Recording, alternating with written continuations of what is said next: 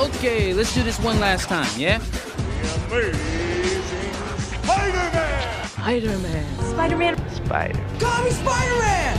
I want that wall-crawling arachnid prosecuted! I'm Spider-Man. I want him strung up by his web! Your friendly neighborhood Spider-Man. I want Spider-Man!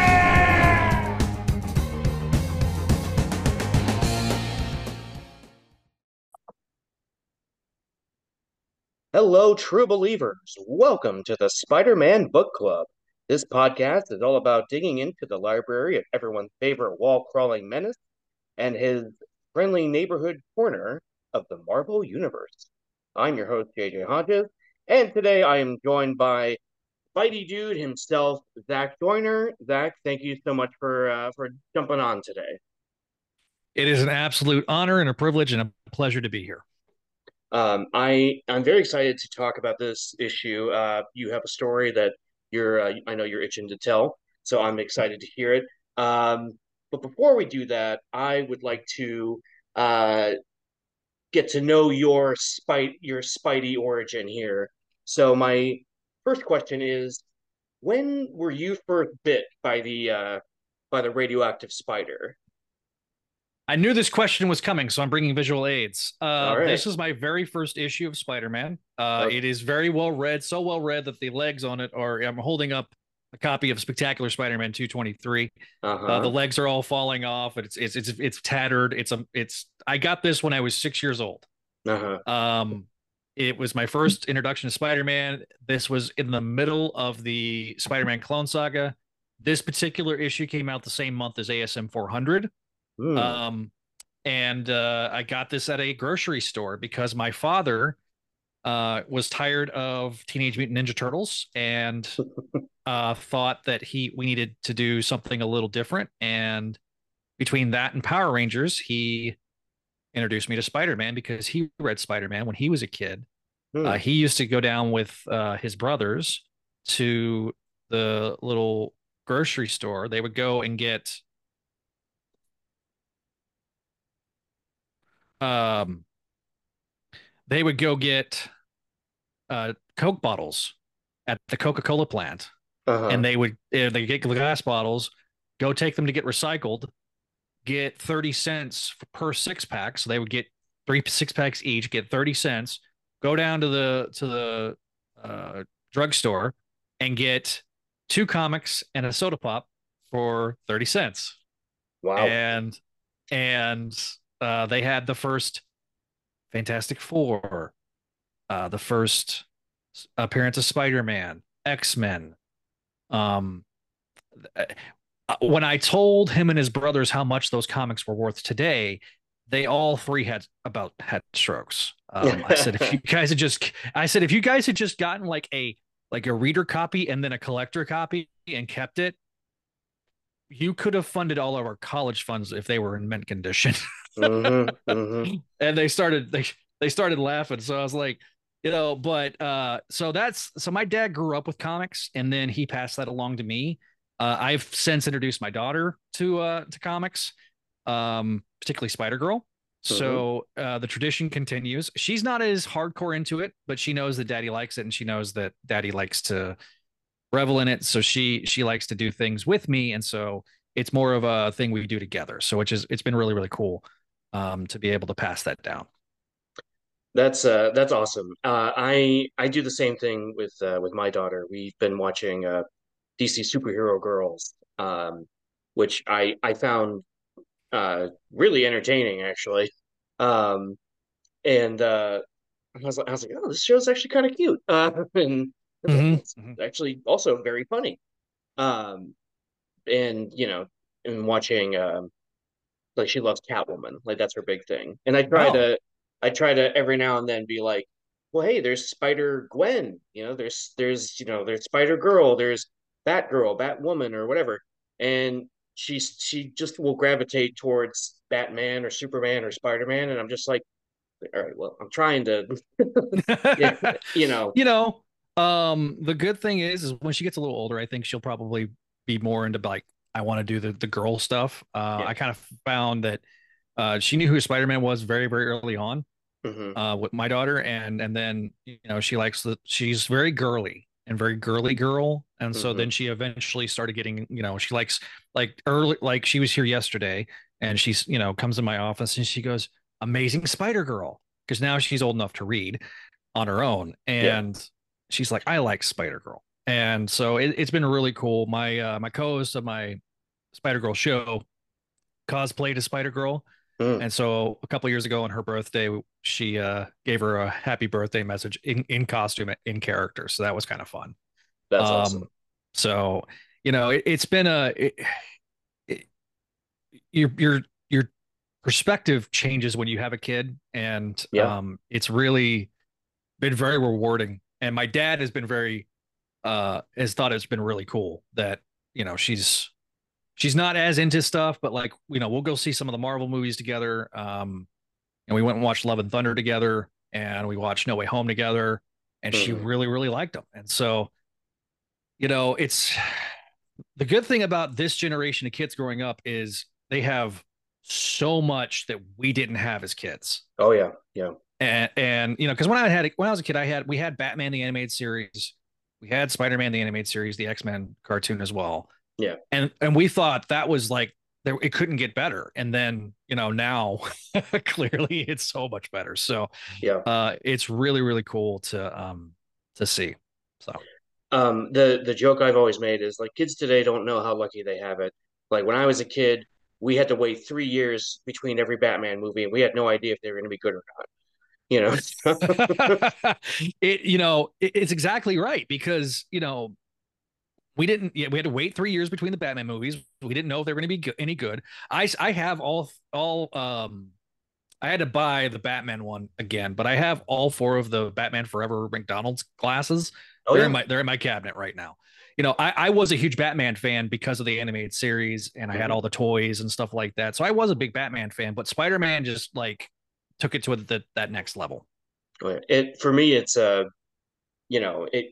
it's Batman and Spider-Man are 1 and 1 to me. So it's I almost have to distinguish it by saying, well, like, if Batman will probably get the edge, but depending on the day of the week, you might come in and I'm binging all the Spider-Man movies, even because my hot take is that Amazing Spider-Man 2 is better than Spider-Man 3, which tends to Ooh, that is a spicy take. You and my buddy Javi would probably agree. Oh yeah, I know Javi. Yeah, we've talked about that. Yeah. Yeah, Javi is I've actually met Javi in person and been to Javi's house.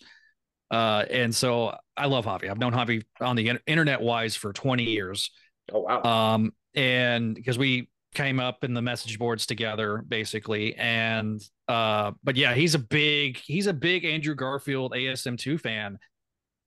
We always joke about the Javi cut, because the Javi cut basically cuts out all the bad stuff. And if you watch it, if you watch the Javi cut, Amazing Spider-Man 2 is the greatest Spider-Man movie of all time. If you don't watch the Javi cut, then it's one of the worst. But it's I am one of those.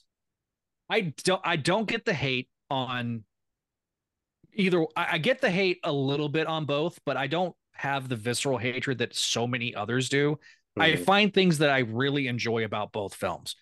And so I am one of those that, yes, like No Way Home and Spider-Man 2 and the first Raimi film are like my top 3. Of course. And then it's very malleable between 4 and 9. Yeah. And so and people are like, well, why aren't you including Into the Spider-Verse? Okay, but that's also animated. I struggle, if we're talking live action, we're talking live action. Obviously I think Into the Spider-Verse is probably my number 4 if I'm including it. Yeah. I hope that the new film is going to be as good as the first one. We'll see how July looks. It's just a really good time to be a Spider-Man fan if you like Spider-Man in other medium. Right now, the comics are a little hit and miss, but the current run has left me very hot and cold. But yes, I am enjoying there was a time where I was not enjoying being a Spider-Man fan or the books, and it's nice to be able to say that I'm enjoying being a Spider-Man fan again, and even though I'm not necessarily enjoying the books. Yeah, it's sort of the fun, I'd say fun kind of liberally. Anyway, you all know what I mean. It's sort of the fun of being a fan because it's like if you don't like what they're doing now, just wait a little bit and it'll all change pretty soon. And it's reminds just me of the it reminds me of the weather back home where I'm from. We have a saying. I'm from the top of Texas originally, up by Oklahoma, New Mexico, and the running joke is if you don't like the weather in the Texas Panhandle, wait a minute, it will change because it is one of those things where it can be 70 degrees at 11 a.m. and by 5 p.m. it'll be 20 degrees and blowing snow. That's just how it goes. Yeah. No, I live in Erie, PA, so I totally understand. Oh, It's yeah. it's Are things good in your neck of the woods in terms of like the quality and stuff, like the air quality, with all that train derailment and stuff going on? it th that hasn't affected us as far as I know. Um, but if we didn't have any snow in February, it's snowing now, even though it was like almost 50 degrees this afternoon. So, Yeah, yeah. Y'all have lake effect snow, yeah, and that is just a whole different can of beans. yeah. So, I tell people like the Midwesterners are very hardy. I used to complain about, our weather, and then I worked in Nebraska, and then I was hearing the stories of like how their winters are, and then I was like, I'm going to shut up. The people I moved down to the Houston area because that's where my ex-wife took my kid. Hmm. And so I hear all these guys complaining about it being 35 degrees, and I'm like, oh, you poor honey sweet child. You don't understand what cold is. Oh yeah, yeah. They talk about that 2021 big freeze where everything just, died essentially. And I Hmm. was like, they're like, well, how cold was it where you're from? And I was like, oh, it was negative 17 Yeah, with a minus 30 wind chill. And the blood in their face just drains. yeah. It does not register with them. So, Right. Um, yeah, I mean, it's something else here. mhm. You just kind of have to roll with it, essentially. Yeah, I'm Um, sure. but moving on, outside of Peter, do you have who is your favorite Spider-Man character? Um, it would be sacrilege for me not to say this, but Ben Riley. Okay. If it's not Peter, it would be Ben Riley. And it goes back to that, that first comic. I mean, it's got a big giant scarlet spider symbol on it. Yep. It's a Ben. I got into comics in a weird time. Obviously, it's an infamous time. But for me, Yes. I was born a twin, and so as a result of that, I identified with that twin element of the Clone Saga. Hmm. And so I take that very personally. And I was born. My sister uh, was handicapped from the time we were 3 weeks old, Hmm. and so I identified with the other flawed clone in Kane. So there's like all these little meta elements to the Clone Saga that I identify with that other people won't, and I acknowledge that and I understand that. Sure. But Ben followed by Kane are probably my two favorite Spideys. I like Miles. I just prefer him when he's in his own universe Hmm. personally. Um, they've done better. I think gosh, who is writing him? Cody Ziegler's He, now is the writer now. Cody Ziegler. Yeah, I really am enjoying Cody Ziegler's run. Ahmed's run really wasn't that good to me. I just, it never connected with me. Hmm. I don't know why. Part of it may have been the artwork, part of it just the writing and the art style I wasn't a huge fan of. But Ziegler, I felt like he did really good during the Beyond era. Hmm. He was the guy I had the most concerns about coming into that, and I was pleasantly surprised how good his stuff was. And I think his Miles stuff is really, really good. So I am pleased with Miles right now. Obviously, being a Ben Riley fan, we just came off of the Dark Web storyline. Hmm. I have a lot of problems with it. Yeah. Um, as a Ben Riley fan, I just it really really Marvel has tried really. They've tried 3 times now to make Ben Riley into a villain, and the Ben Riley fan base is really not responding well to him being a villain. Yeah. And it's one of those things where it's like it's like beating your head against the wall a little bit. I did, however, enjoy the Hallows Eve issue that just came out last week from when we're recording this. Hallows Eve #1 came out. I was like, all right, I'm going to check it out because it's Janine. And it really, really was good. I thought it was a very well written book.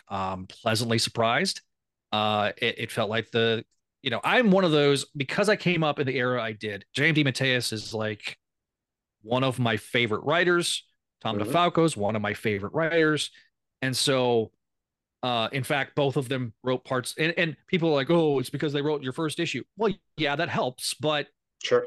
It helps that their other work also resonated with me as well. So, and then if I had to give you a third one, though, it'd be Mayday Parker. So, Yeah. Kane, Ben, and Mayday Parker, those are my top 3 alternate Spideys.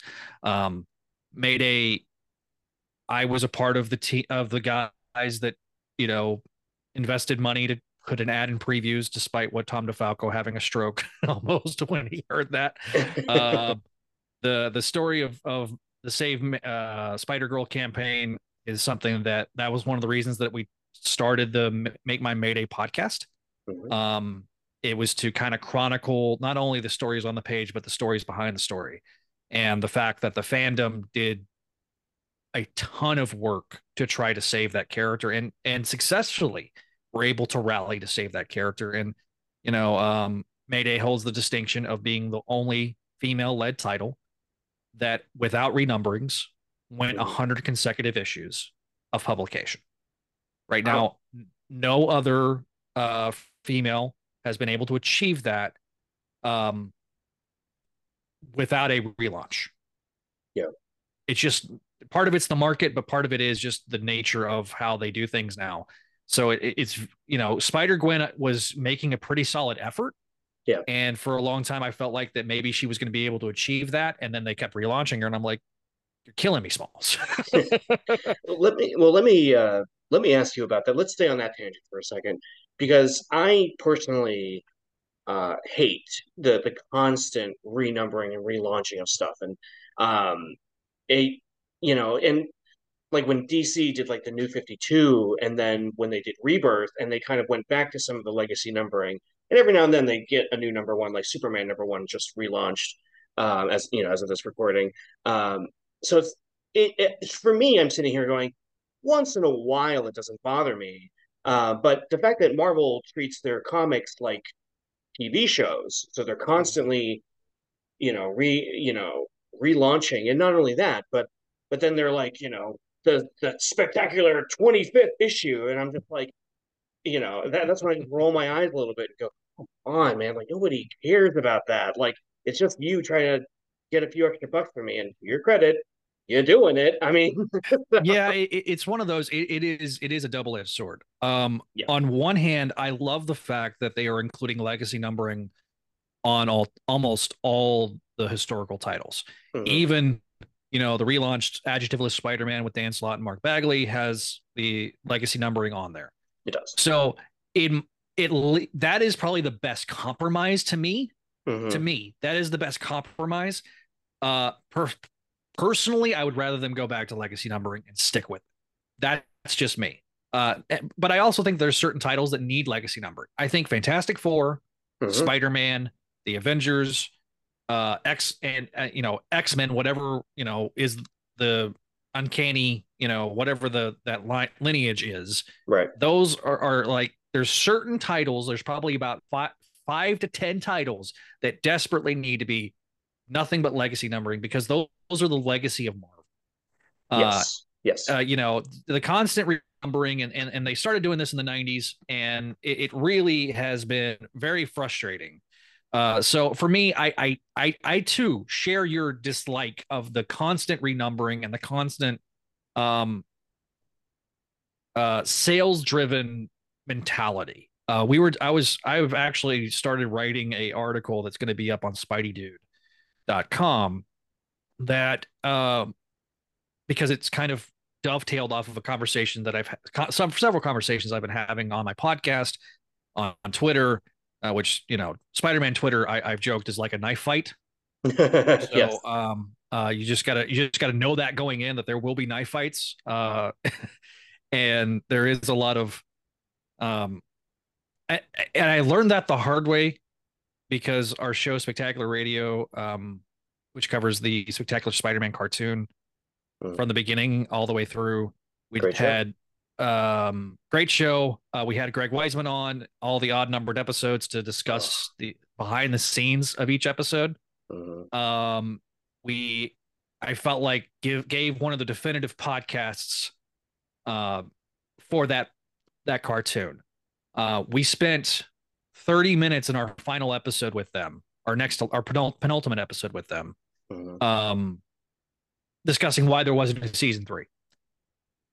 This was around the same time that there was this, whole Twitter notion that, we can bring back season 3. And it's a very much a more complicated set of scenarios.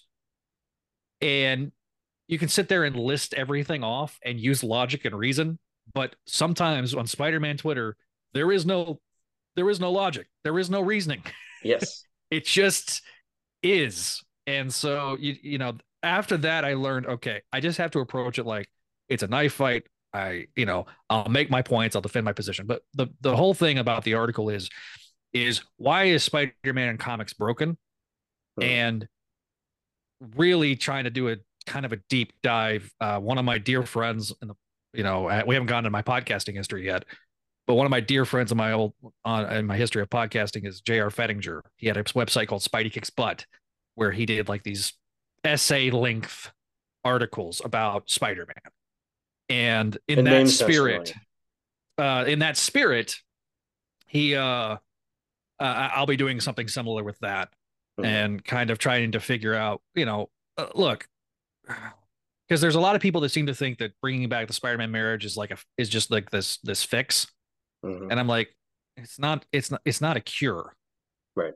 It addresses a symptom of what part of the problem is, but it's not a cure. And I was trying to explain that on Twitter, and then you have the overzealot marriage people that are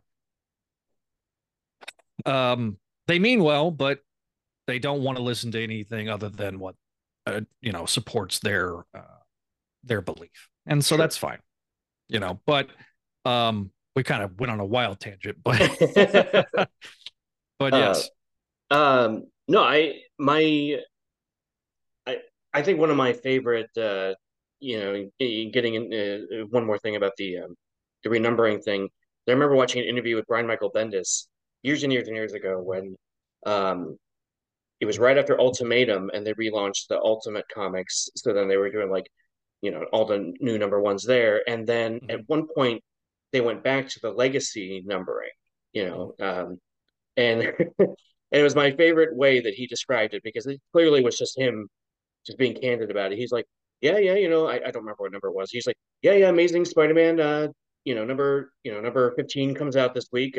Or actually it's, 115, because they went back to the legacy numbering for some reason. And then he went on, and I just laughed watching that interview going, yeah, like why? Weird. And so it's a strange it's just been so inconsistent across the line, because at one point they were bringing back the legacy numbering across the line, and then they were like, no, now we're not going to do the legacy numbering. I'm like, either make up your mind, either do the legacy numbering or not. At least with the dual numbering, that to me is the biggest compromise. Some people, like my buddy Brad, pretty much does not call it by whatever the current numbering is. He calls it by the legacy numbering, and that's fine. Because you're going to have that element of the fandom that is saying, ASM 913 to them sounds better than ASM 19, volume 5, 19. Yeah.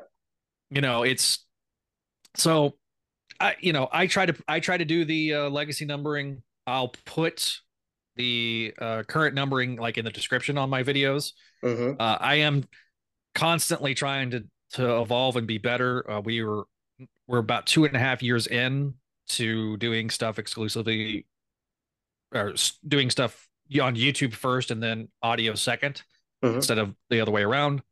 And so, I'm constantly trying to get better and refine the descriptions and stuff like that. So that way, that sweet YouTube algorithm will carry us in the current and get us to where we want to get, which is at least start with 1,000 subscribers. So Gotcha. Um, so one last question before we dive into the story here is across Spider Media. All right, so movies, comics, video games, TV. Mhm. Do you have a favorite costume? Ooh, I love the ASM2 costume in Mhm. live action. Yep. I want to see more of the end of No Way Home costume Yes. because I've seen it, like I have the Funko Pop, and I really like that one. That one Yep. may end up overtaking the ASM2 costume, but the ASM2 costume to me in live action looks like a Mark Bagley drawing come to life. Yes. The only thing that I would change about it is the length of the legs on the spider on the Mhm. bottom. Other than that, I love it. In terms of comics, probably I'm partial to the classic costume, but I love the Ben Reilly Spidey suit. Sure. That to me is a really great reimagining, and I really like the Beyond suit that they did with Ben Reilly too. Mhm. The Marvel Legends just got announced last week. I am looking forward to getting that. I am a big Marvel Legends collector. It is a disease. And then I really, really, really like the both the upgraded suit, but the original suit on the PS4 game. I thought that was, especially the original suit, just looks phenomenal. It looks like a John Romita drawing put into a 3D rendering brought to life. It just really is gorgeous. And it took me a while for the advanced suit to grow on me, but it did, and I really like it. So I'm really looking forward to PS5 Spidey. I don't have a PS5 yet, but I'm going to try to rectify that by the end of the year. Well, maybe by then it'll be in stock at Target or Walmart or something. So It's gotten better. It's Yeah. gotten better. I think the supply chain issues with Sony, it was funny because the PS5 issues were not with anybody else but Sony. It was the storage chip that it's in a proprietary storage chip on the PS5. Mhm. They couldn't get enough mass produced, and so it caused the production delays to happen, which then had the cascading effect. Right. I think now that they've gotten the mass production up and they've got enough of that supply of that chip, I think we're going to see starting, probably halfway through this year, and you're starting to see it. They're getting more in stock. It's just that they're so in demand. And then you also have the scalpers that they're just coming in and trying to buy up the whole pallet. Right. So hopefully that phenomenon starts to, lessen as these guys that bought those whole pallets and trying to sell it for $800 are suddenly not getting it for $800 and they're having to sell it for closer to retail and not making any quote unquote money on it. So Yeah. Fingers crossed between that. And I figure there's going to be some special edition PS5 Spider-Man one. So that's going to be really interesting to see. Yeah. I am not a big gamer, but I love watching like the cutscenes and stuff, but that's that one and like the Arkham games for Batman. Those Yeah. draw me in. So it's like okay, like once in a while you can get me. If I had my druthers, I think any game I'd want to play would be like Mario Kart. I could play any version of Mario Kart all day. That's my Right. all-time favorite video game. But also like my two of my best friends are they love video games. So when they start talking video games, I just kind of sit there and just go, all right, well, good thing I got my phone with me. I'll just I will say this. I said this whenever the game came out and with the PS4. I said, if you're in the market to go for a console, yeah, that is one of the games that I would say is good enough to have somebody purchase the console for the game. If you're not a gamer like yourself, then you're right. You can go online, watch all the cutscenes, and it's just really well done. Yep. I the redesigned Peter kind of had to grow on me quite a bit because Sure. when they did the upscaling on for the PS5 and the remastered version, I was like, this looks suspiciously like Tom Holland. But it just happened to be they got a face actor that kind of resembled it more, and it was easier for them to render. And I think that was part of the problem, was the old one didn't look right, trying to render it up to from a 1080 to a 4K scale. And so that's why they had to go with it. But yeah, like I say, I just played the Miles game a couple of months ago. Really enjoyed it. I thought they did a really good job. It's probably my favorite version of Miles overall, even more so than Into the Spider-Verse. Oh, wow. And I'm really looking forward to seeing how they incorporate the two of them in the sequel. So, yeah. Well, and after all that, we do still have a comic to talk about today. I know, man. Sorry, I told you I'm long-winded. No, before we got started. No, I love it. I love it. All right, so we are talking Friendly Neighborhood Spider-Man number 23, cover date of October 2007. Written by Peter David. That name might sound familiar to some of you fans out there. Penciled by Todd Knock. I guess I've never said his name out loud. Yeah, Todd Knox. Yeah, that's his name. Okay. I always thought it was like a Nauk or something. I don't know. I overcomplicated it. Anyway, inked by Robert Campanella, colored by John Gillies, and lettered by Corey Petit, or Pettit, probably Petit. Zach, what made you pick this particular issue? And out of the 61 now plus years of Spider-Man to choose from. Oh boy. So the story for me with this issue is that this issue it's my fault.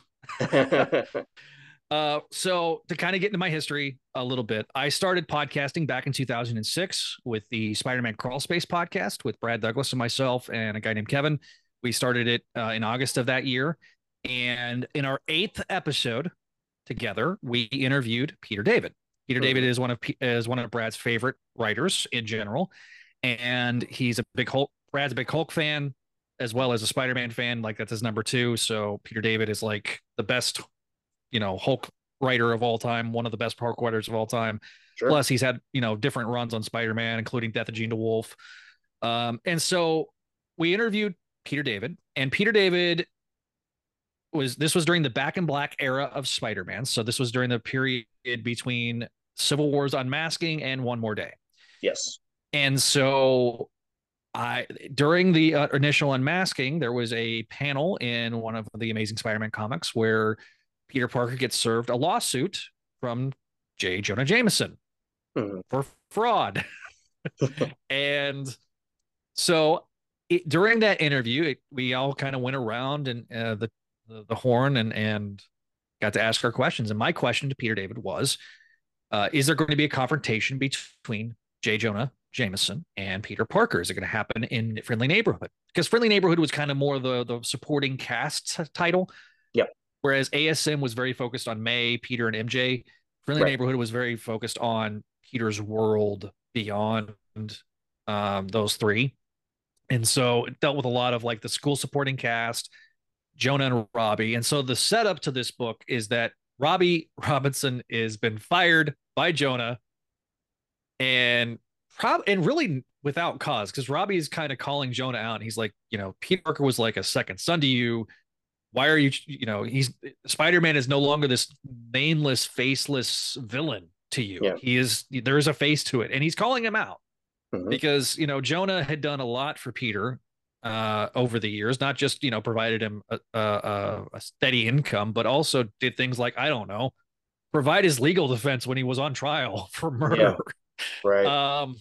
So that's the setup to this book. And so what had happened was Peter David said, no, I'm assuming that it's going to be happening in ASM. So we get done with the interview, and this is probably about 4, 5, 6 months before this issue came out. Mhm. And Peter David, gets told, he already knows what the changes are going to be occurring. In fact, he kind of been trying to foreshadow that.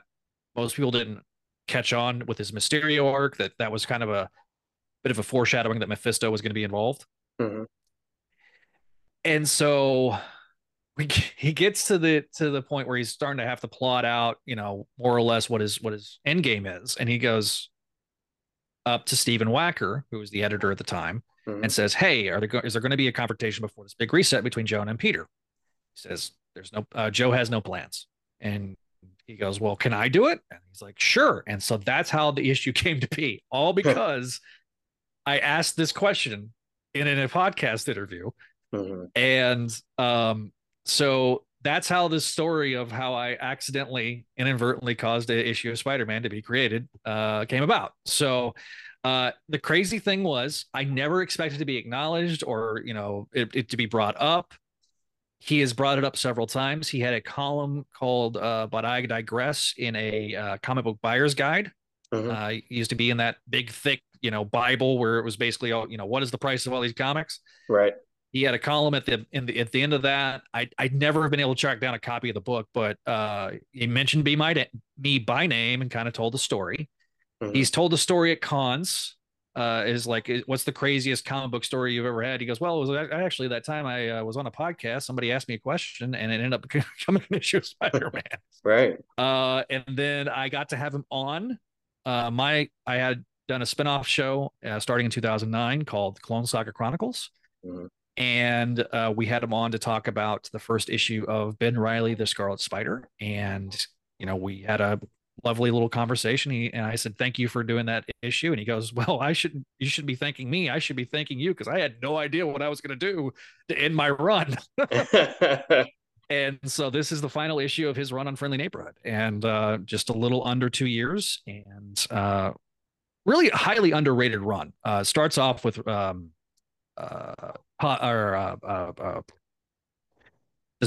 Dezago, Mike Ringo art, and then it ends with Todd Knock art, which is very much there in that same realm of style. Yeah. And so Todd Knock, also one of the nicest guys. If you've never gone to a con and met him, super, super nice guy. Talked with one of my co-hosts, Donovan Grant, for like an hour in Artist Alley, and he was just picking his brain, and he got a commission done from him, and just sat there and answered every question that Don had, which was really, really cool. So great guy. Peter David, also a great guy too. So yeah, that's how this issue came to be, is that it all because of a podcast question. So you never know. You never know what can happen. Sometimes Peter or sometimes people will not do things based on questions or they certainly won't do them on suggestions. So if you're like trying to suggest a story to a writer, they don't want to do it, because then there's a legal thing. Sure. Because you have to be, you should be compensated if they take your idea. I didn't care. I just, the fact that he acknowledged that it came as a genesis from a question, I just think is really awesome. And so, when you were asking me when we reached out with each other, what book should we cover? I'm like, what? The story behind this book has to be told. And, it ended up being a really great issue. So that was also very helpful. That's really awesome. And I'm sure not many people can say that. So that's pretty exciting that you get to have that. That is a feather in my cap. Yeah, that's a claim to fame. I think what's great about this particular issue is I've noticed since doing the show that a lot of people's favorite character is J. Jonah Jameson, and I feel like I have a complicated history with the character where I feel like I didn't like him until the movies when it was J.K. Simmons, because J.K. Simmons was just so damn good, Mm-hmm. But I love the actor's name is escaping me, but the way he's portrayed in Spectacular Spider-Man as well. Oh, Darren Norris. Yeah, okay. He's fantastic in that. And I think it's interesting getting these these stories, and I'm going, oh, it's another Jameson story. Here we go, and it always makes me laugh a little bit. But I also feel like I love this idea of this character being this blowhard, no nonsense guy, but at the same time, like he's got a heart. He's trying to just be he's trying to do the right thing. Um, and much like Peter, Peter, screws up doing the right thing more times than he succeeds. I think would be an apt way to put Mm-hmm. Peter Parker. Like one of my favorite Jameson moments, like of all time, is in Spider-Man Blue when Peter says, I'm trying to take care of my aunt, and Jonah says, "Oh, I had an aunt once," and he says, "Oh, what happened to her?" And he's like, "She died," and slams the door. And it's just like, oh gosh. It's funny because Jonah was based on Stan. Like Yeah. Ditko designed Jonah around Stan, and a lot of the Mm. mannerisms of Jonah on page are a direct reflection of Stan. And so Mhm. I think that there's a little bit of that, I think, when people understand Jonah. But they've Jonah is one of those that he has been such a character that they've done so much. There's been so much character study with him Yeah. that you can either it's very easy to write J. Jonah Jameson as a caricature. Yes. So trying to straddle that line of being a multi-layered character in a caricature, that's what a talented writer has to that's that line that they have to straddle.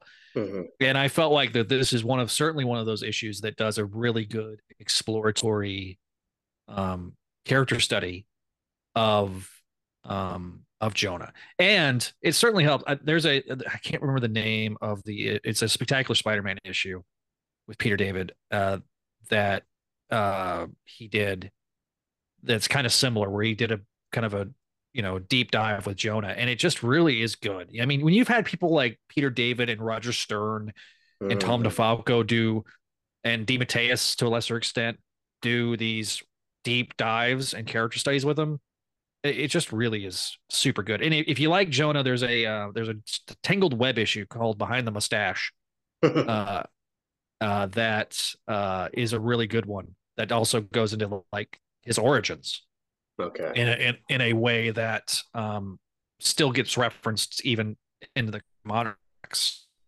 Yeah, Jonah's one of those. You're right though. Like when you see J.K. Simmons do Jonah, it's like, oh, that is Jonah. And so when they brought him back to the MCU to Mhm. play, the MCU version of Jonah, I was so happy. Yeah. Yeah. I had mixed feelings about Far From Home, Sure. but that last 10 minutes or that stinger after the movie where it's Peter in New York and then Jonah's on the screen and he does the big bombshell. I just was like, that's Spider-Man. Yep. Like there's certain things that were missing in the first two films, and then of course his performance in No Way Home was just phenomenal. So yeah, this is a fun. We should probably get into the issue since we're. I One of my favorite characters is Robbie Robertson. So, and he's not in it very much, but having him be a part of the story and I love uh it's such a funny thing, and this is also hard to do for writers when they try to when they call out lazy writing tropes, and that in and of itself not making that seem lazy or like shoehorned in, but doing a straight up thing, you know, you're all making the same joke. You're all saying the same thing, because Randy's like, no, what do you mean by you people? And he's like, that's not what I meant, and you know it. And don't mince words with me. I do it better than you do. And then they're all like, what's he gonna do? Fire him some more? And then the wife comes in, what's he gonna do? Fire him some more? Robbie comes in, what's he gonna do? Fire me some more? And Jonah just goes, ugh. Yeah, it's just such a funny beat to me where I'm like, under a lesser skilled writer's hand, that would just go, oh my God, like you all are like get on with the friggin' story. But in this situation, I found it just really, really funny and a great way to do the story because you I know a lot of people, myself included, aren't big fans of like in media res types of stories. But to me, I'm like, you know what? Like, it doesn't bother me in this setting because you're doing long form storytelling. So like TV shows that go on for 100 or more episodes. Of course, there's going to be some in media res episodes, and of course with comic books, of course there's going to be in media res stories because otherwise it would just be super boring. Um, it helps change up the format a little bit, and and I found myself enjoying the book before I even realized that Peter wasn't even in the story yet. So that's also a testament to Peter David's extraordinary writing, saying like, when he shows up later and says, Parker, we're, everyone knows who I am. If I don't show up in an hour, then the police will be here and all this stuff. And I'm just like, oh yeah, that's right, Spider-Man's in this book. um, but it's also nice to have a Spider-Man story that doesn't have to be, the Vulture doesn't show up. There's no Green Goblin attacking, and there's no villain of the piece. There's just people, and that's also a fun departure from the norm of superhero comics. You know what I mean? Yeah, no, it really is, and some of the best issues of Spider-Man are ones that don't involve a villain because you're doing a character study. Yes. And Robbie and even Betty in here, in my social Spider-Man group, we have a running gag about how Betty Brand is a horrible person. But here, Betty kind of calls Jonah out on his crap, and he's like, how could you fire Robbie? He's your conscience. I mean, because that was kind of how Robbie's always been. He's always been that steady, doesn't get rattled. You have the bombastic guy, and he's, with Jonah, and then you have Robbie who keeps Jonah centered. Yep. Because Robbie is such a man of integrity that he's not going to allow his integrity to be besmirched. And, he gives Jonah generally, that's very alliterative, the latitude to do his ranting and raving on the editorial side, but he's not going to do that on the news side. Yeah. Because at Robbie's core, he's gonna do just the facts and shoot it straight. And even at Jonah's core, even though that he is very much a tabloid, sensational type of guy when they've written him as a caricature, there is that element to Jonah that says, okay, at the end of the day, I have to shoot the facts straight, even though, because as long as he's got Robbie there, he knows he's going to do the facts straight. Right. And I think what works about this issue is, and I've read other stories like it, but what this one does so well is the confrontation, obviously, between Peter and Jonah, and because even though it says right on the cover it's part of the Back in Black story, for some reason I completely forgotten that it was the era, like you said, between Civil War and One More Day. And I was like, oh yeah, like that was that whole thing, which is funny because I literally just recorded an episode about Civil War about a week and a half ago. But I think what works so well about it is I like that Jonah, they have this honest conversation where we have these two stubborn guys just being stubborn to each other, and it doesn't feel like, all right, is anything going to happen here? Because technically there's a fight scene, but it's not. But it also, like I always love to say, there's an emotional reality to it, and the only part of it that annoyed me just a little bit is me going, should Spider-Man get bruised up by a normal human though? Like that doesn't sit quite right with me. But then again, whatever. I guess maybe I'm overthinking it because it's comics, it's supposed to be fun. Just shut up, idiot, and read it. Yeah. No, it is understandable, but in my headcanon, the way I viewed it was, Peter was not only he was leaning into those hits, and Jonah was giving him everything he got because of the pent up frustration and anger and resentment that he has towards Peter. Yes. So I always felt like Peter, because there is a bit of self masochism with Peter. He's very much a masochist sometimes with his guilt. That his guilt was, I deserve this. Mm-hmm. And he already felt like garbage enough that I felt like he was, leaning into those to make a point. Yes. And so I understand your point, because normally, like, a normal human punch should not affect Peter Parker. Right. But in this case, I think he was leaning into it's the opposite of what he usually does. He usually pulls his punches because he doesn't want to sit there and break somebody's face. Right. And I think in this case, he was, to prove that point that, I deserve all this abuse that you're giving. Right. And it also brings into the meta commentary of, why Peter allowed the verbal and emotional abuse of Jonah through the years too. Mm-hmm. You can kind of bring that into the conversation, because Peter could have done more to change Jonah's mind. Sure. But he didn't. He didn't over the years, because I think deep down there was a part of him that felt like, well, maybe he's right. It's that lack of that element of a lack of self-confidence in Peter Parker that I think is at the crux of his character. So yeah, I completely understand what you're saying, though. Yeah, that does make a lot of sense, and I totally buy into that idea. But I don't necessarily buy into the idea that Jonah is jealous of Spider-Man, because that to me feels too small, because it would make sense if he was also against Captain America or some of the other Avengers, but he's not really.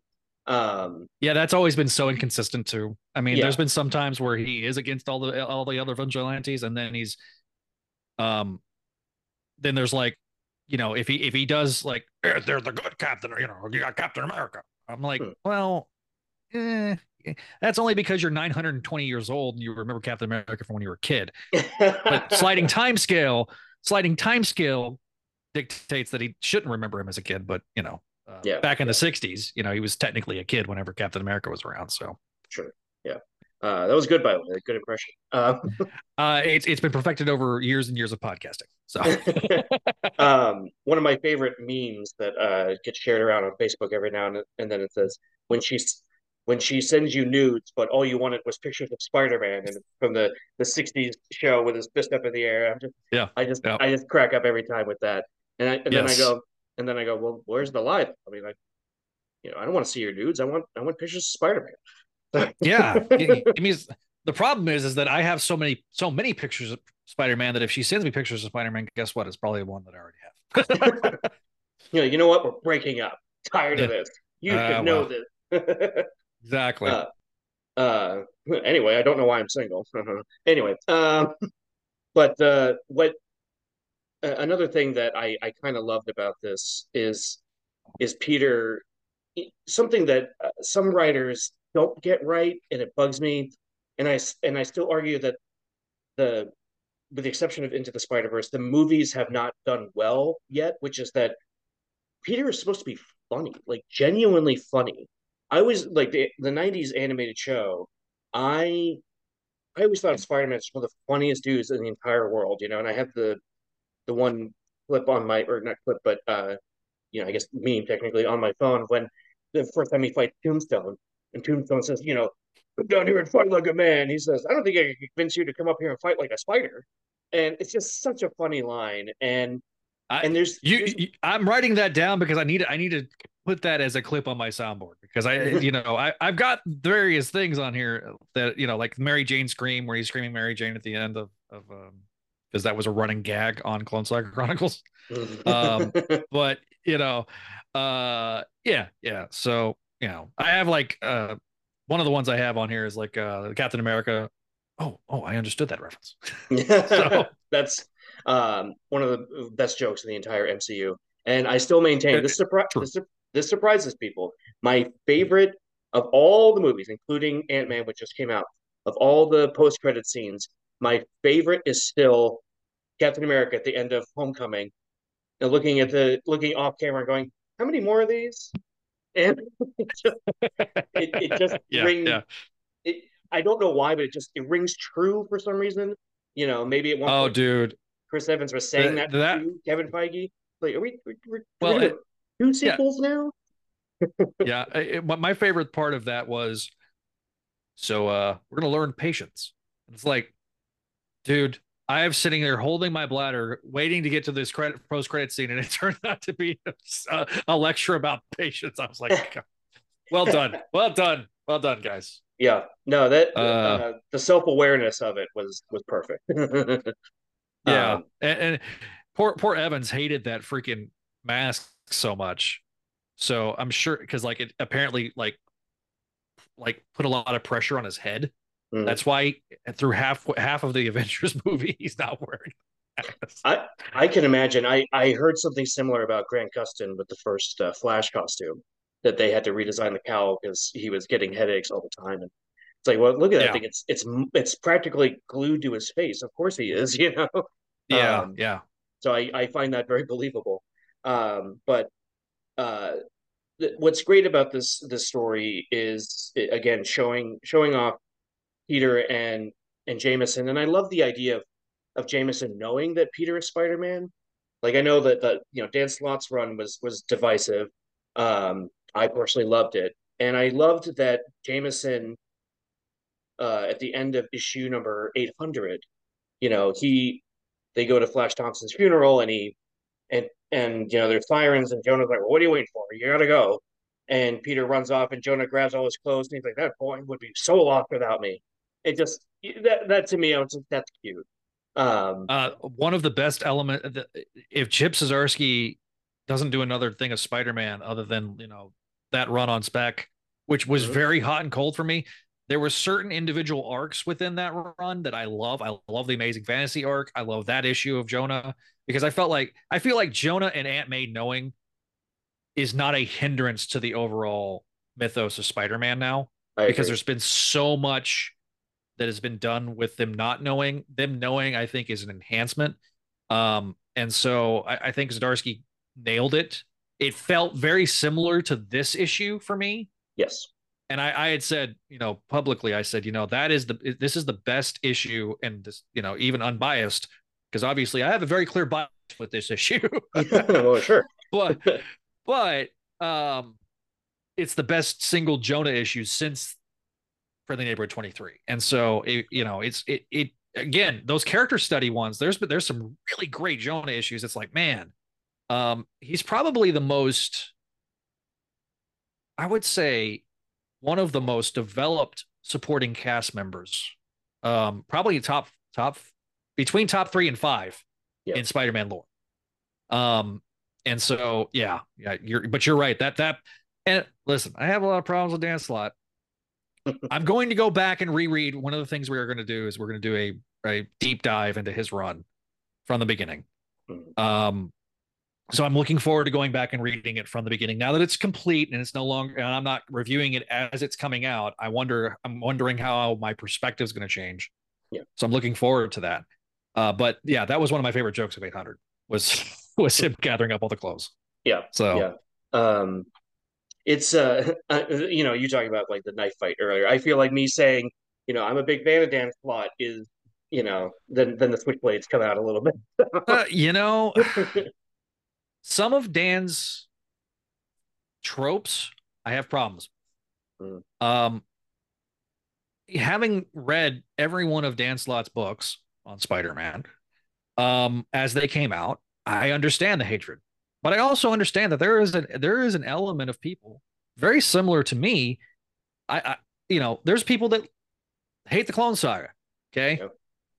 There's Yep. also people that started reading Spider-Man during the Clone Saga that love the Clone Saga. Sure. In every comic, this was a truism, especially in the Mark Grunwald, Tom DeFalco, Jim Shooter era of from the 80s into the 90s. Every comic is somebody's first. Right. So there's going to be somebody's first comic that they're going to have rose-colored glasses.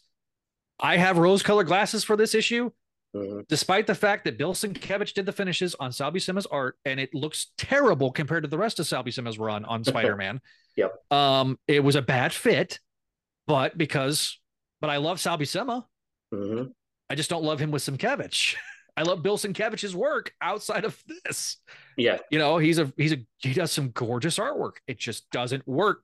It was like peanut butter and battery acid. Not edible. Right. Instead of peanut butter and chocolate, it was peanut butter and battery acid. So yeah. Well, in those types of terms, you know, I've said this on my other show, you know, just on that tangent, just for one more second here.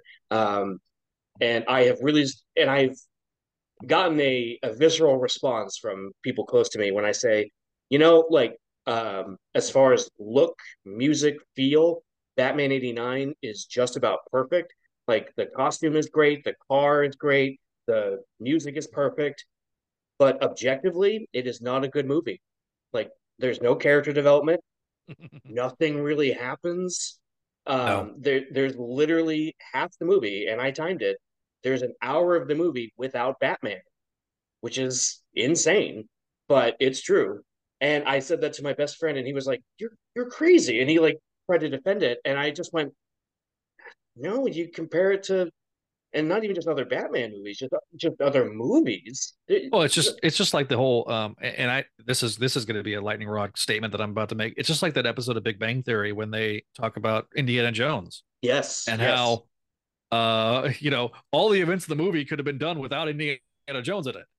And it's true. You know, and it's objectively it's true. And look, I understand the hate for Big Bang Theory because it felt like that they were laughing at nerds instead of with nerds. Yes. But some of the references were pretty spot on when it came to the pop culture stuff. And it's the last sitcom that made me laugh out loud. Yes. Well, actually that 90s show made me laugh out loud recently. But that's also partially nostalgia glasses because I was a big that 70s show fan. Sure. But you know, if it makes me laugh out loud, then I enjoy it. And even if it has flaws. So, you know, but I get the haterade. You know, that's one thing when you've been doing podcasting and reviewing stuff for as long as I have, you learn to play a little devil's advocate and sure. And not be so beholden to your statements because again, somebody's going to completely disagree with everything you say. And that's okay. It's okay. That makes the world go round. If everybody agreed with everything, then we would, you know, the world would be a lot different place.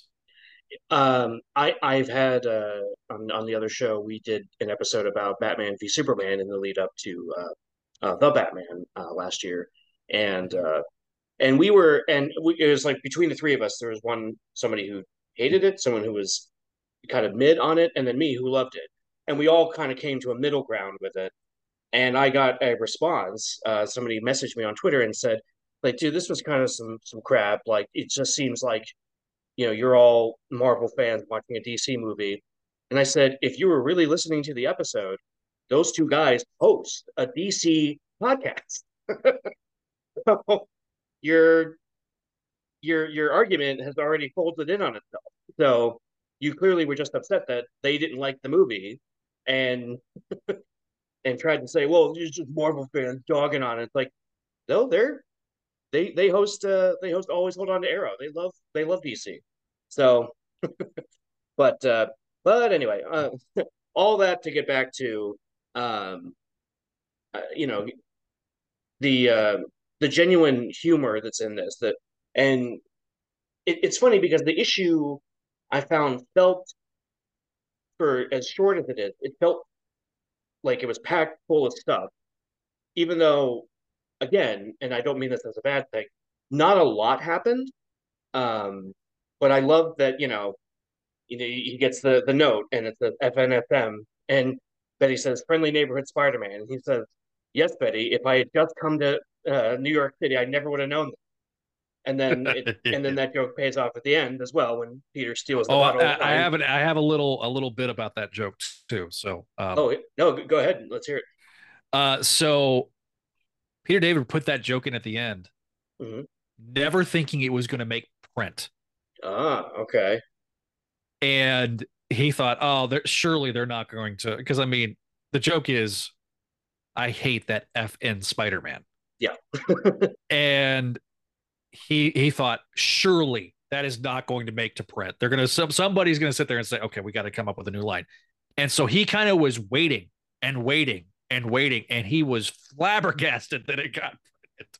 Yeah. But it is one of the best jokes that I can remember. It is one of the most memorable and best jokes that I can remember in a Spider-Man comic. Is J. Jonah Jameson saying, I hate that effing Spider-Man. And it's just like, oh, it's so good. And it was such a great way for Peter David to wrap up that time, because in his mind, he was done with Spider-Man. He wasn't going to come back. Like, he was moving on. It was, he's had several runs with Spider-Man, and he was approaching it like, all right, this is the end.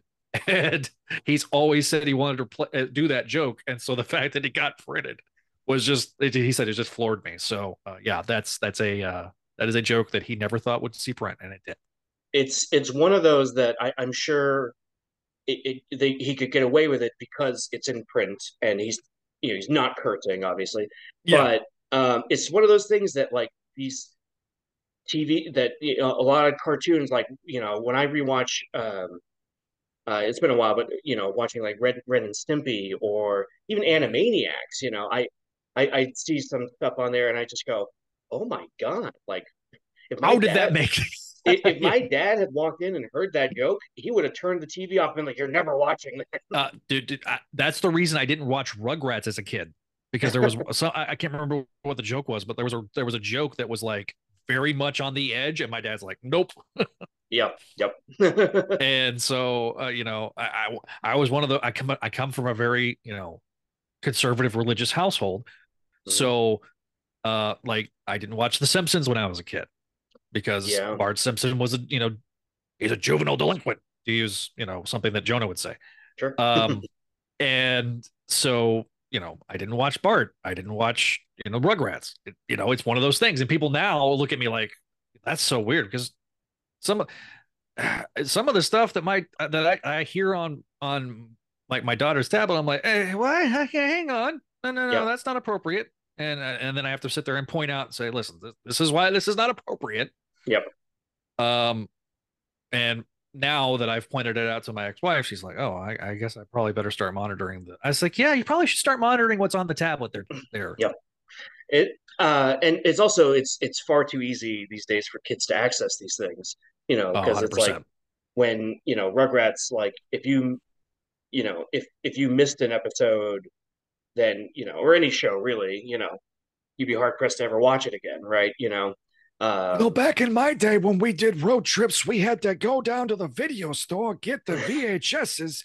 If your car had a VHS player, and then you had to change it out and then rewind the thing and then pull it out, so that way, because you had to be kind and rewind. Yes. Now you got this little piece of glass that you can sit there and swipe with your finger, and you have access to a million types of titles. I don't know how good you got it. Old man yells at cloud. It's just true. Like, if you went to the bathroom during the commercial break, you better hope that it was a quick one, because otherwise you're gonna miss something. Yes. I find myself having to go to the bathroom more often when I go to the movie theater, so I know that I'll be like, oh well, whenever it comes out on Disney Plus, I'll watch it. And even that's a shorter window than it used to be too. Oh yeah, it used to be a solid year before it came out on VHS. Yep. To like 18 months. Mm-hmm. And now it's I think 120 days. Sometimes less. Like the HBO Max last year, like the Batman. Yes, it was 45 days. It was less than that, and even during the pandemic, it was day and date. Yeah. So like, which I think that now all the studios realize that was a horrible idea.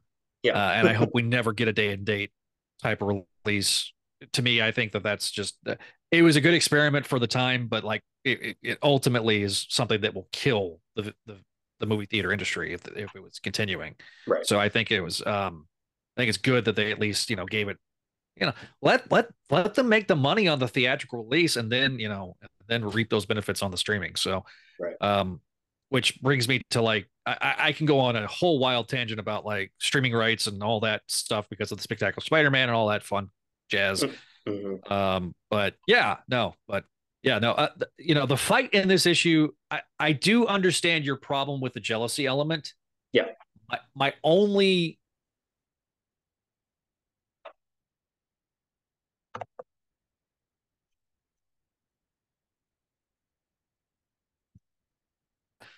things that Jonah had said privately, but never ever wanted to admit to himself publicly. Yeah. And so the fact that Peter is, utilizing this moment, okay, now all the cards are out on the table and the anger, the resentment, because, why couldn't it have been somebody like John? Right. Who, he loves and adores and always felt like he's the guy that you should, try to emulate. Somebody like he's closer to Captain America than he is Spider-Man. That's right. The type of guy, and that's always been Jonah's shtick. Even going back to the very first issue of Amazing Spider-Man, mm-hmm. which I just reread 2 days ago because I decided, why not? I'll start a reread from the beginning. And then my friend Paul said, well, why didn't you start from Amazing Fantasy 15? And I was like, okay, Paul. Anyway, which I don't know why Ben Stein just came out of me. Bueller. But yeah. So that's when you just go, shut up, nerd. I've told him shut up, nerd several times. So it's all love with me and Paul. But the entire element of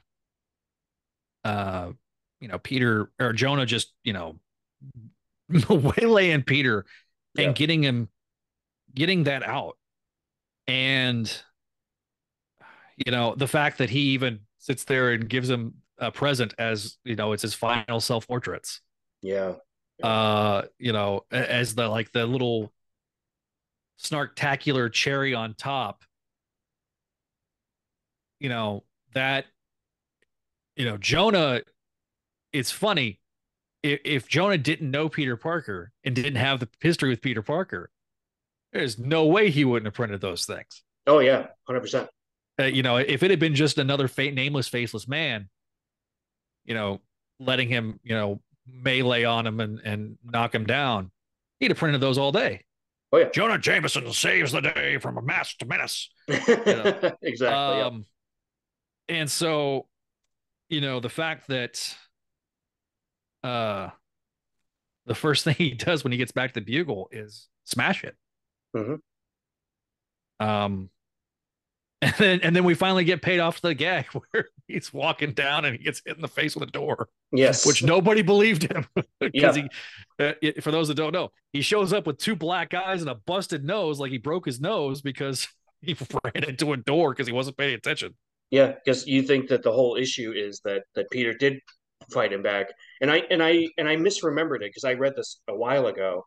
Yeah. But when I reread it for this episode, I was like, oh, like, does Peter punch him? Because I don't remember that.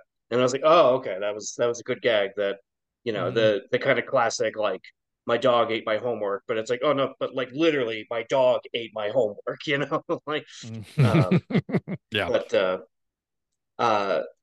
this, and I'm glad that it's funny because when I was starting to reread the issue, I went, did we already do this episode? Like I remember this one, and I didn't think I had ever read this one.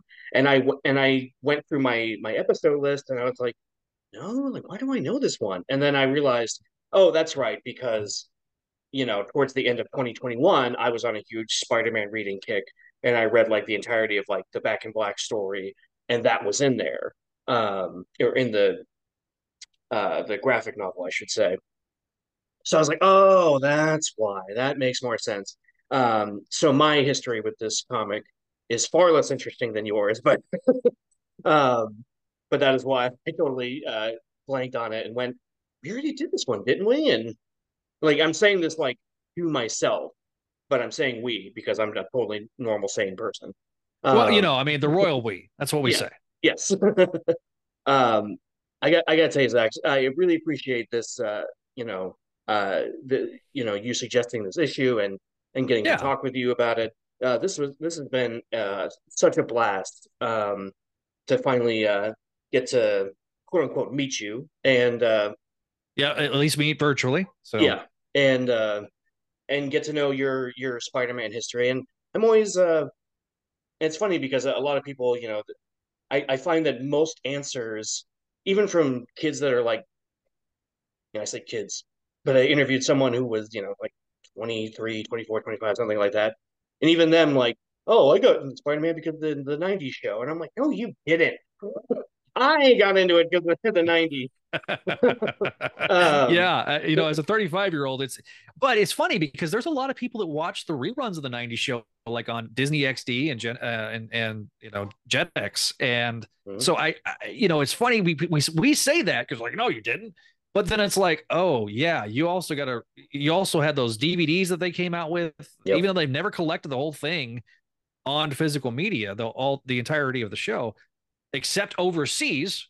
Yes. So if you can get overseas copies, you certainly can do that.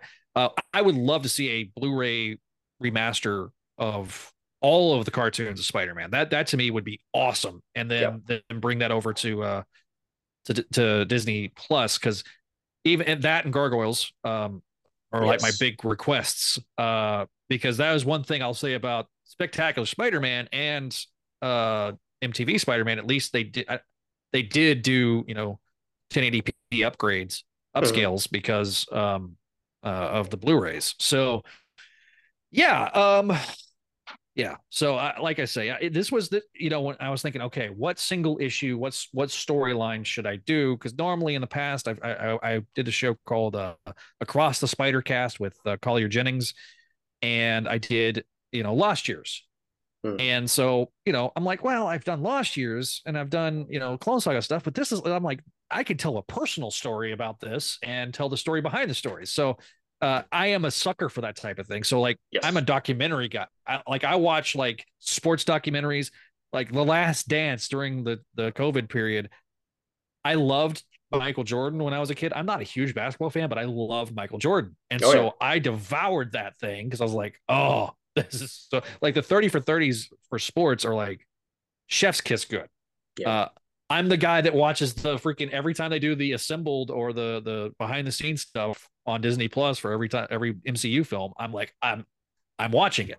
Yep. I think I've watched them all now, at least since WandaVision. So I think it's when they started doing that. But so like, this is a great issue. If you've not gone out to get it, you can go you can probably pick it up for probably cover price. It's $3 at your comic shop, or you can go on Marvel Unlimited, find it easily on Marvel Unlimited. So it's all there.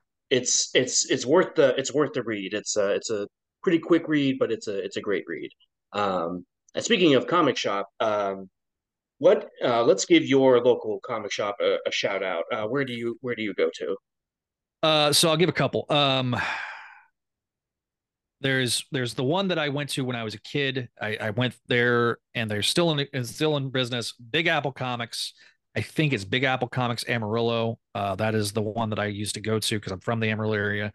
And then the other one, I've only been there twice since I moved, so I haven't. I can't remember the name of it right off the top of my head, but I'll have to look it up. But yeah, no. Also Heidi Ho Comics. From Santa Barbara, California. Eddie D'Angelini is a personal friend of mine. He opened his own, or he took over one of the oldest comic shops in LA. And in fact, certain lightsaber wielding actor used to be a regular there back in the day. And so, but he has an online shop, HeidiHoComics.com. He also has a online webcomic called Collector's Comic, which is a love story between a man, his wife, and his comic collection. It's quite funny. Sorry, go ahead. Go ahead. Sorry. So he's a great guy. So if you have not checked out HeidiHoComics.com, he's got a great, huge inventory. And if he doesn't have it, he can probably find it for you. So if you're hunting comics, that's definitely a great resource. And also, I've also used LoneStarComics.com. They're based out of Dallas. Yeah. And I've been to their shops a couple of times. Great people, and then great. That's how I got almost all my Spider-Girl comics, because I decided to get the entire run of Spider-Girl. Since I was doing a podcast about Spider-Girl, I figured I better get all the floppies, because unfortunately, there's a 70 or 28 issue gap in the issues being collected. So issues 72 to 100 have never been reprinted in a collection. And the reason being is because they were doing these digests with Scholastic books. They were this big. Yeah.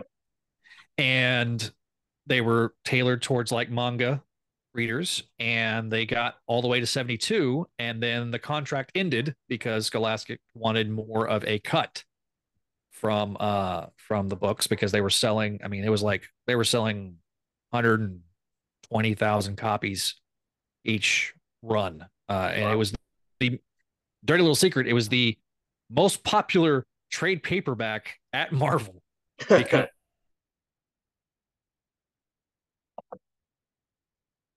lasted as long as it did was because of that particular partnership. Gotcha. They were wanting something that was all ages, that was sort of like Archie, that, kids from 5 to 16 could read. And Spider-Girl fits that realm very well. And if you know Tom DeFalco's history, he was an editor on Archie Comics before he's joined Marvel. So like he's, in his comic history, he was, he understands how to write an all ages comic. Right. And so, yeah, we talk about that on some of our interviews with him. So that's really awesome. If people are swinging through the interwebs and they're looking to find you out there, where can they find you? All right, here's my elevator pitch. Sit down and grab you a snack, because there's a lot. So I started doing podcasting in 2006, like I mentioned, on the Spider-Man Crawl Space podcast. I was there for the better part of 15 years. It's still going strong. So if you like Spider-Man and you like current runs stuff, you can go back and listen to from the beginning. I've covered Spider-Man almost pretty much from around this period. Black and Black, the unmasking was amongst our first topics we ever talked about, all the way through to today. I left in 2020, and in fall of 2020, I launched a show called Spidey Dude Experience, where we went back from the beginning of the Nick Spencer run, and we are current to the modern comics. In fact, we are waiting for this week's issue to drop, because it's finally, what did Peter do? We're finding out what that is.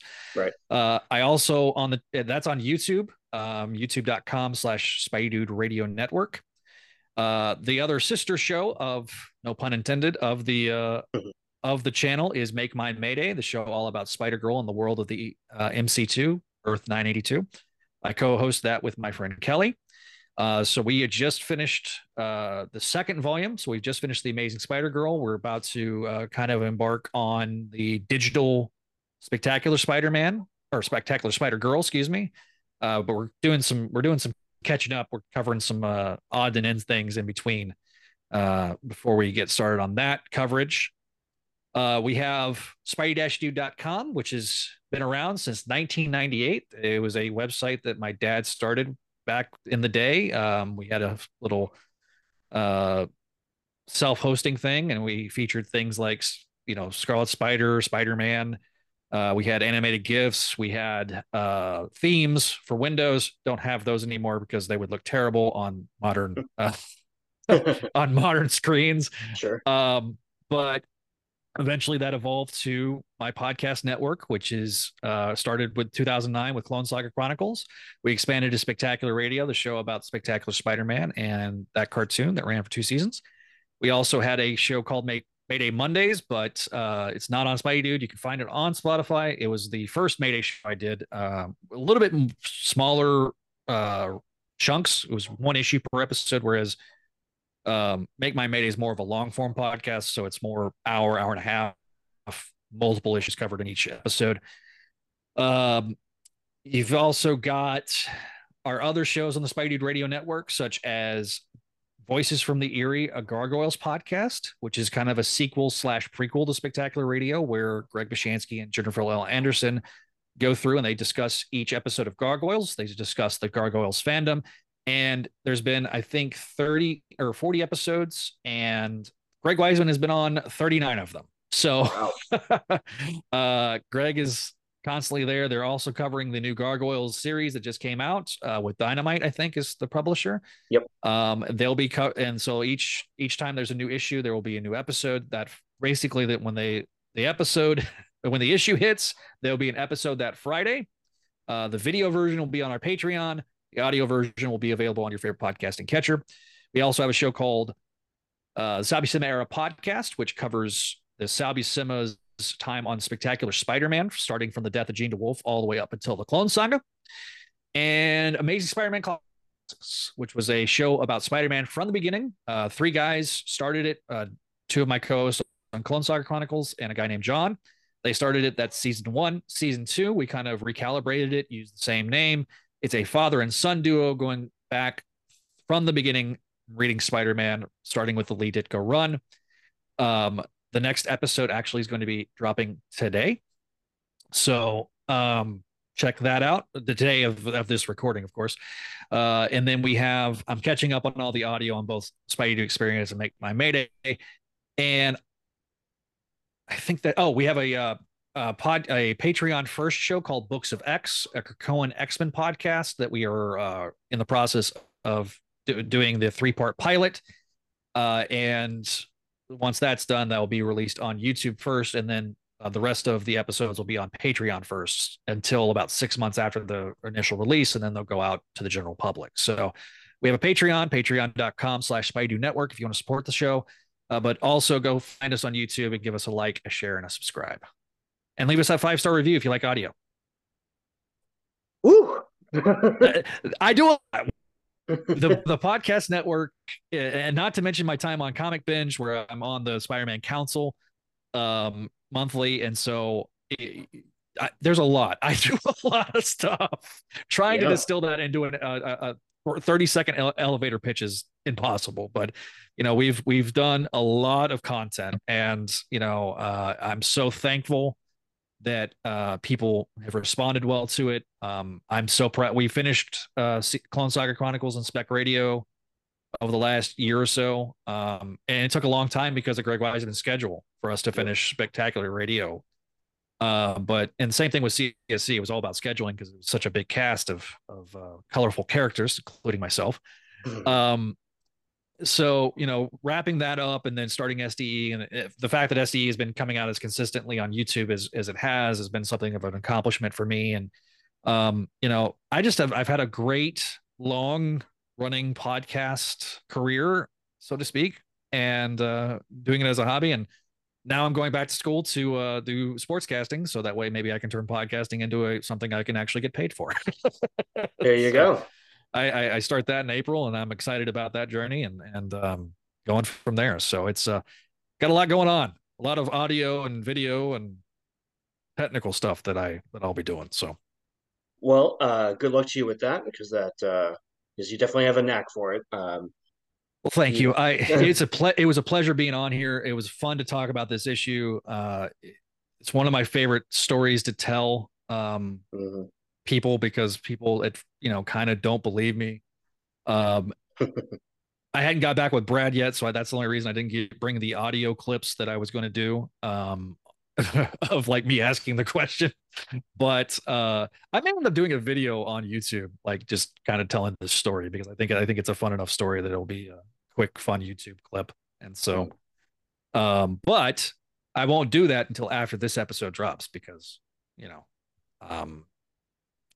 I enjoyed it so much. So thanks for JJ. Seriously, thank you for having me on the show, because it's really, really cool. This definitely was a blast, and I'd love to get you back to discuss some other Spidey adventure.